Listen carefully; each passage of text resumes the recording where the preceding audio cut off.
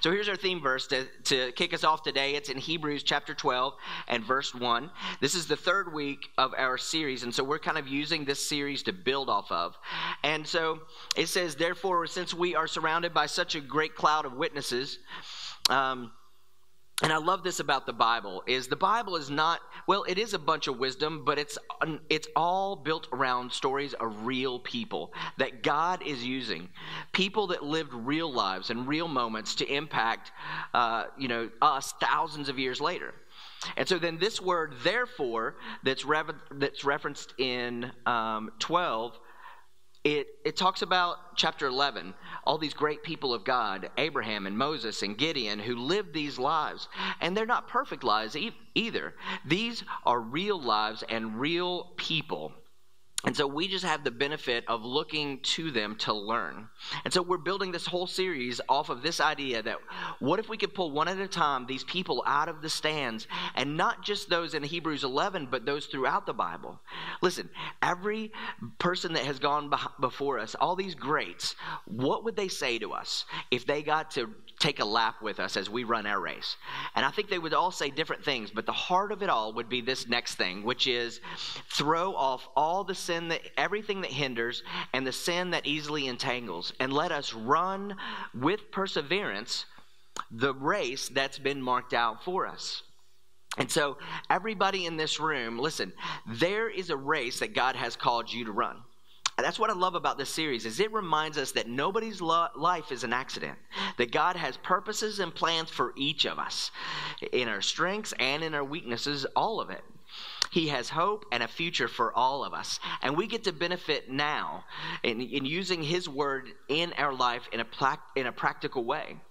So the first week, we talked about Moses, that Moses told us to abandon faith and step out in faith. And then last week, Pastor Jamie did an amazing job about talking about Philip the disciple. I was so impressed. I learned so much from that. And so this week, today, we're going to pull down out of the stands the prophet Elijah. And Elijah is a great one to study because he truly is a giant of the faith. But he struggled because he was a real human. And he struggled, although he was an amazing prophet, he struggled with worry, with anxiety, because of the things that were going on around him. And I think today this is a very, very pertinent message for what's going on around us right now. But the story of Israel is a story about a people that we talked about in the first week, where God pulled them out of slavery and took them to the promised land and built a nation out of nothing. And so they had served God and worshiped God, but then all of a sudden they began to turn in a different direction. And so by the time we catch up with Elijah, the king of Israel has been, or the whole Israel, the kingdom has been torn into two kingdoms. There was a northern kingdom and a southern kingdom. And then in the northern kingdom, God uses Elijah in a very important moment. See, God is always trying to reach out to His people. And so he used Elijah to try to bring repentance to the people, to bring them back to Him. But here's what I think that Elijah would say to us if he could take a lap with us. And I think it's very important that we grasp this today. I think that he would say, listen, no matter what's going on around you, no matter what turmoil is going around, no matter what you've done to yourself, no matter what's been done to you, no matter the circumstances that it feels like maybe you can't control. Here's what Elijah would say to us. And it's actually in Philippians 4:6. And so it says, do not be anxious about anything. And I'm asking myself, so is that even possible? In a world that we live in, with all that's going on, be anxious for nothing? I mean, we've got schools shutting down, and we've got the governor having us not meet this morning. We can't find hand sanitizer, gloves, even toilet paper for some unknown reason. Amazon is sold out of stuff. The world, what in the world? So the thing is that, even beyond that, we've got mass shootings followed by more mass shootings. Should I go to college? What about student loans? Am I going to get a job good enough to pay off those loans? What if I get married? If I get married, am I going to marry a psycho? Because there are a lot of psychos out there, and then I don't know about my job, and my car's going in the shop. My kids are driving me crazy, and my parents are getting older, and I don't know how to deal with that. And so is it even possible to be anxious for nothing? Now, Elijah didn't have to deal with all that stuff, but he had his own stuff going on. And I think that you're going to be able to relate with him because he was stressed, worried, and anxious. I mean, he really, really loved God like a lot of us. And even though he had seen the faithfulness and the power and the provision of God, he still struggled massively with anxiety. And if you don't know the context of Elijah, he actually confronted a very evil king named King Ahab. And Elijah called him out on his sin, and he prophesied a drought to the land that would significantly impact King Ahab's kingdom. And so the king came after the prophet Elijah with all the forces of his army, saying, "We are going to kill you. We're going to destroy you." And for 3 years, he was on the run, hiding out, and yet God was faithful the whole time. He fed him with bread, and the ravens brought meat for him to eat. I mean, it was crazy. And in fact, there was this one time, it was so cool, that Elijah stood down 850 prophets and other men. I mean, he stood down 850 men. He called fire from heaven. He made them all crispy critters. And then, after all of the power of God, I mean, miracle after miracle after miracle on his behalf, there was one grumpy woman that intimidated him, and he falls completely apart. And if you don't know this story, what happened is Ahab, this king I was talking about, he was a bad guy. But man, he had a wife that made him look like Mother Teresa. I mean, this woman, her name was Jezebel. You've probably heard her name before. And when she got into the picture, she told her husband, "Look, if you don't get the job done, let the woman take care of it. I am going to kill this prophet." And so Elijah totally falls apart, and he spirals into deep depression and anxiety that maybe some of us can relate to. I'm going to show this story, and when we do look at this story, you're going to notice some mistakes that he made when he had ended up in anxiety. And so you may recognize some of these mistakes. Maybe that you could even identify with them. So let's go to 1 Kings chapter 19 and then verse 3. It says that Elijah was afraid. He's freaking out. He's experiencing deep and very real anxiety. And so he ran for his life. And when he came to Beersheba in Judah, and watch for the mistakes, listen, he leaves his servant there while he himself went on a day's journey into the wilderness. So now he's by himself. He's wandering in the wilderness. And he came to a broom bush and sat down under it and prayed that he might die. Notice how irrational that he is. His biggest fear is that she's going to kill him. And yet now he wants to die. I mean, obviously he's struggling. He has a lot of pain going on. And then he's saying a lot of the same stuff that we say. "I've had enough. I cannot take any more." He says, "I have had enough. God, take my life. I am no better than my ancestors." See, some of you about right now, you may be in that "I can't take anymore." Whether the anxiety is from outside with the environment or different things from the outside pressuring you, or it could be from the inside. It could be depression. It could be guilt, worry about things that are going on inside of you. For some of you, it might be in a relationship. I mean, you've been trying and trying and trying and trying, and you're just saying, "I give up. I can't take it anymore." Some of you, it's your schedule. You work and you work and you work. Maybe you're a single parent, and you're just working your tail off, and you're like, "I cannot take it anymore." It could be something simple. I mean, maybe you've made dinner 9,000 times, and 9,000 times they have not said thank you, but then they walk away. But then on 9,001... "I am going to kill you all in the name of the Father, Son, and Holy Spirit, and God's going to be pleased because your sin is too much. I cannot take it anymore."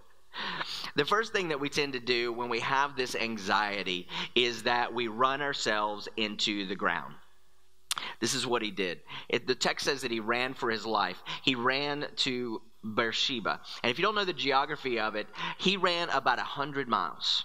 He ran as far as it was humanly possible to run. How do you run? If he had run any more, he would run into the water. He couldn't have ran any more. He ran 4 marathons. He ran so much that he wore himself out. Some of us, we're running ourselves into the ground. Some of you are right there right now. I I mean, it's just this real season of anxiety in your life, and you can recognize that you have been going way too hard for way too long. And so Elijah ran himself into the ground. And then, number 2 is he shut people out. See, he left his servant. He went to his trusted friend and he said, I don't need you anymore. And he went off on his own. How often do we do this? I'm not going to tell anybody. We're just going to push through on our own. See, this is one of the reasons why meetups are so important.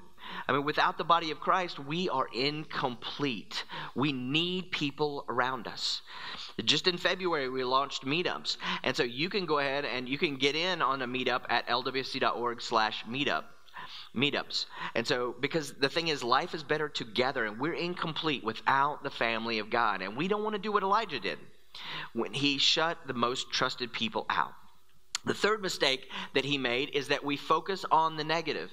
See, he focused on the negative. He said, look, I've had enough. I'm no better than my fathers. I'm no better than my ancestors. And this is what we do a lot of times. We focus on the negative. My life is so hard. I can't get enough done. There's just too much. I can't stand these people. I don't like my job. I don't like where I'm going. Am I always going to suffer? Am I always going to struggle? Am I always going to be broke? We think we're never going to be happy. We're always going to be hurting. We focus on the negative. And then number 4, perhaps the biggest mistake is that we forget God. We forget God, which is absolutely crazy, because every step of the way through Elijah's life, every moment of time, God was present. God was faithful. God's power was visible. God's provision was right there, and it was real. And even though God had been faithful, Elijah did what so many of us do. He was facing his problems while forgetting his God. And the crazy thing is that Elijah's name alone should have been enough to comfort him in the middle of his anxiety. See, his name alone is Elijah, Elijah. El stands for Elohim, or God. And then I being, or that means myself or I. And then Jah is short for Yahweh, which to a devout Jew, they would not even put the vowels in the word Yahweh, because that would be disrespectful, because like, who are we to even say his name? Because it was so holy. And they would say it this way without the vowels. It would say, Shah, Shah. And essentially what he's saying is this: my God is my Shah. My God is my breath, the wind in my sails. My God is my breath. How many of you that brings comfort? My God is my source. He's my power. He is my sustainer. My God is my strength. See, this is what his name meant. And yet, even knowing that his God was near, he still falls apart. And so what did God do when he did that? No, he didn't condemn him. He didn't condemn him. He met him in his need. And I want to show you how he revealed himself to him. Here's what the scripture says. In verse 11, it says that the Lord said to Elijah, "Go out and stand on the mountain in the presence of the Lord, for the Lord is about to pass by." And then a great and powerful wind tore the mountains apart and shattered the rocks before the Lord. But the Lord was not in the wind. And then after the wind, there was an earthquake, but the Lord was not in the earthquake. And then verse 12, and so after the earthquake came a fire, but the Lord was not in the fire. And then after the fire came, listen to this, a gentle whisper, a gentle breath. See, the Lord is my breath. It was Elijah's name. The earth shook, and God wasn't in that. The wind howled, and God wasn't in the wind. The fire raged, and God was not in the fire. The earth, wind, and fire. There's a little shout out to my older buddies that are out there. But the Lord was in the whisper. The Lord was in the breath. He was there with him. See, God wasn't in the remarkable. God was in the ordinary. See, he wasn't in the loud, he was in the quiet. See, when we're afraid and overwhelmed, why doesn't God sometimes speak in a loud voice? Why does he whisper? You see, he whispers because he's close. He whispers to draw us close. Now, the devil, on the other hand, he shouts and he screams, and his voice, just these voices of condemnation and accusation. You'll never be enough. You'll never make it through. You'll always be not enough. But God whispers, the Lord is near. I will never leave you. I will never forsake you. He whispers to you, I'm always with you, even until the end of the age. I'm always good. And there's nothing that can separate you from my love. There's no depth, there's no darkness, nothing can separate you from me. You see, this is what God whispers to us in the middle of anxiety. In the middle of all this craziness that's going on in our nation and our world right now, God whispers to us, I am enough, and I love you. Be anxious for nothing. And here's what's funny about Elijah. Now, if you don't know the end of this story, it's pretty funny. Listen, what was his greatest fear? It was that he was going to die, right? That Jezebel was going to kill him.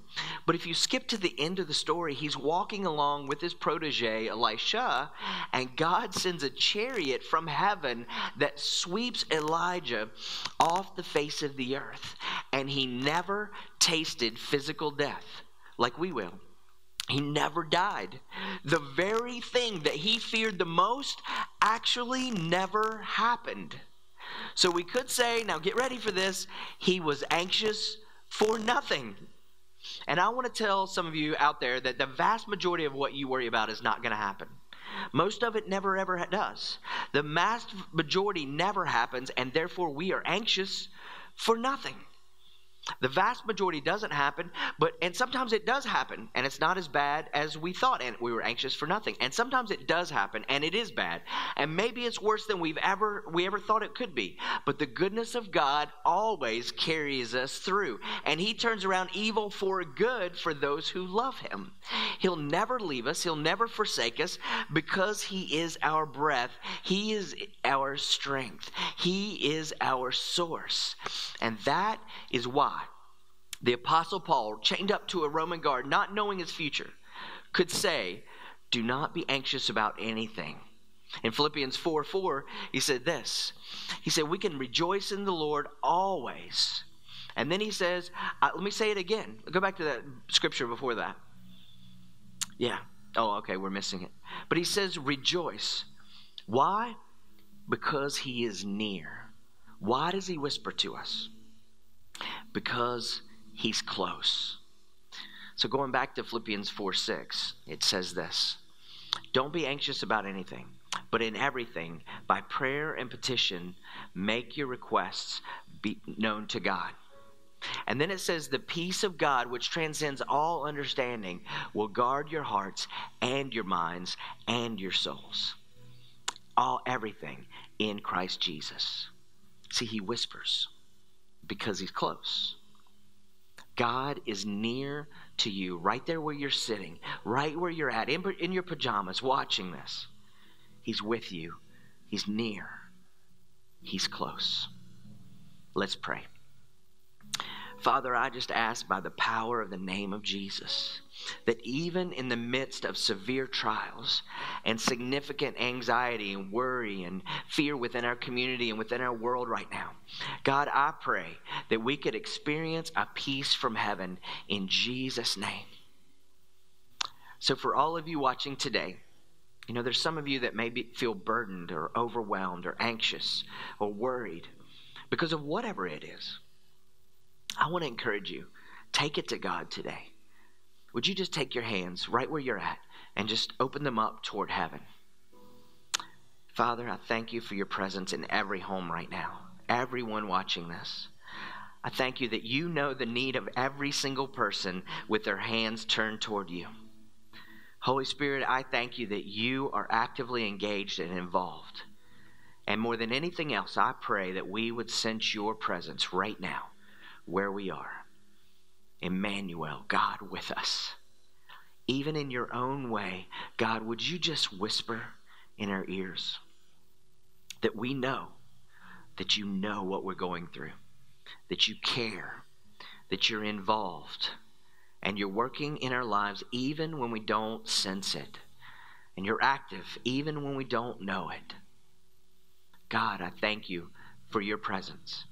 And as we cast our cares on you because you care for us, may your peace from heaven guard our hearts and our minds and our souls in Christ Jesus. And so, as you guys keep praying today, even at home, and there's some of you that are at a really low point right now, and you recognize, listen, if I was to ask you, hey, where's God involved in all of your anxiety? You might say, well, I don't know him. You may come to realize that you don't know him personally. You may believe in him, kind of, sort of, or you might even be a church person, but you're not walking with him. I want to encourage you to walk with him. I want to tell you about who he sent to show us his goodness and his love. It was his only son, Jesus. See, he hung out with those that religion rejected, with those that were messed up and dysfunctional, and those who were grossly sinning, and he loved them exactly where they were. And when Jesus went to the cross, he went to become sin for us. He shed his innocent blood in the place of ours, dying in our place. But God raised him from the dead. And it doesn't matter who you are, how dark your life is, what you've done, anybody that calls on the name of Jesus will be saved and forgiven. And I'm convinced that there's some of you that are about to experience the goodness of God. He is with you. He's watching you. He's listening to you. He's present in the room with you on the other side of this screen. He's showing you his love, and he's drawing you close. You're not watching this morning by accident. When you call on his name, he forgives every sin. He makes you brand new. He takes up residence in your life. He lives big on the inside of you. You'll never be alone. He'll always be near.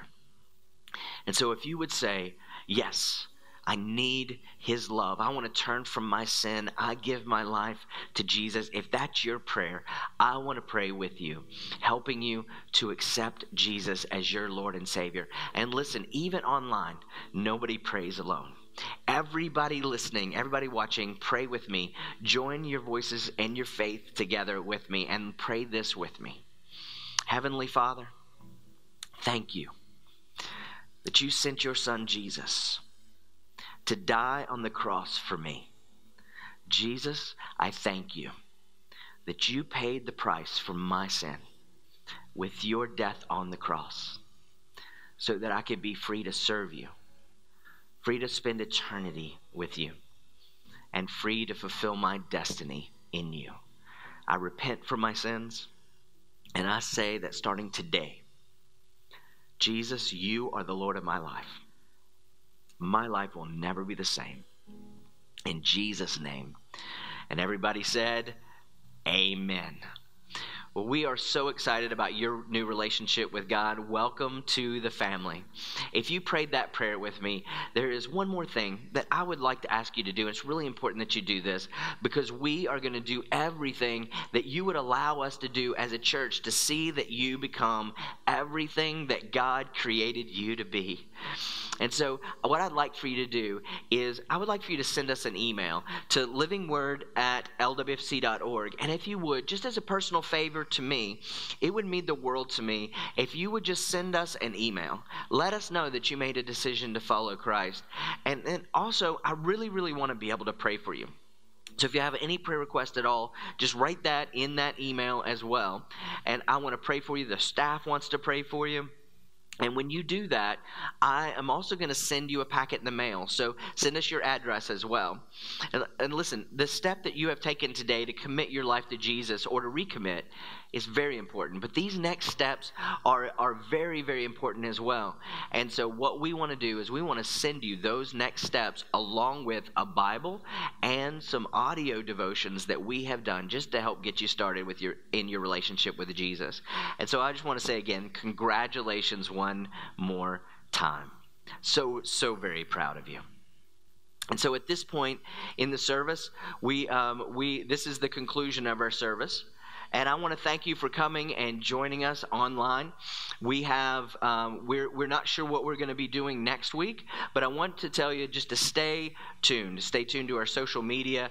And also, if you send an email address to that, if you're not on our email newsletter, if you send an email address to that email address, LWFC or livingword@lwfc.org, we will put you on our email mailing address or mailing list, and then we can send you updates as to what's going to be going on with our services in the future. Thank you so much for being here. We love you, and I hope you have a great Sunday. God bless.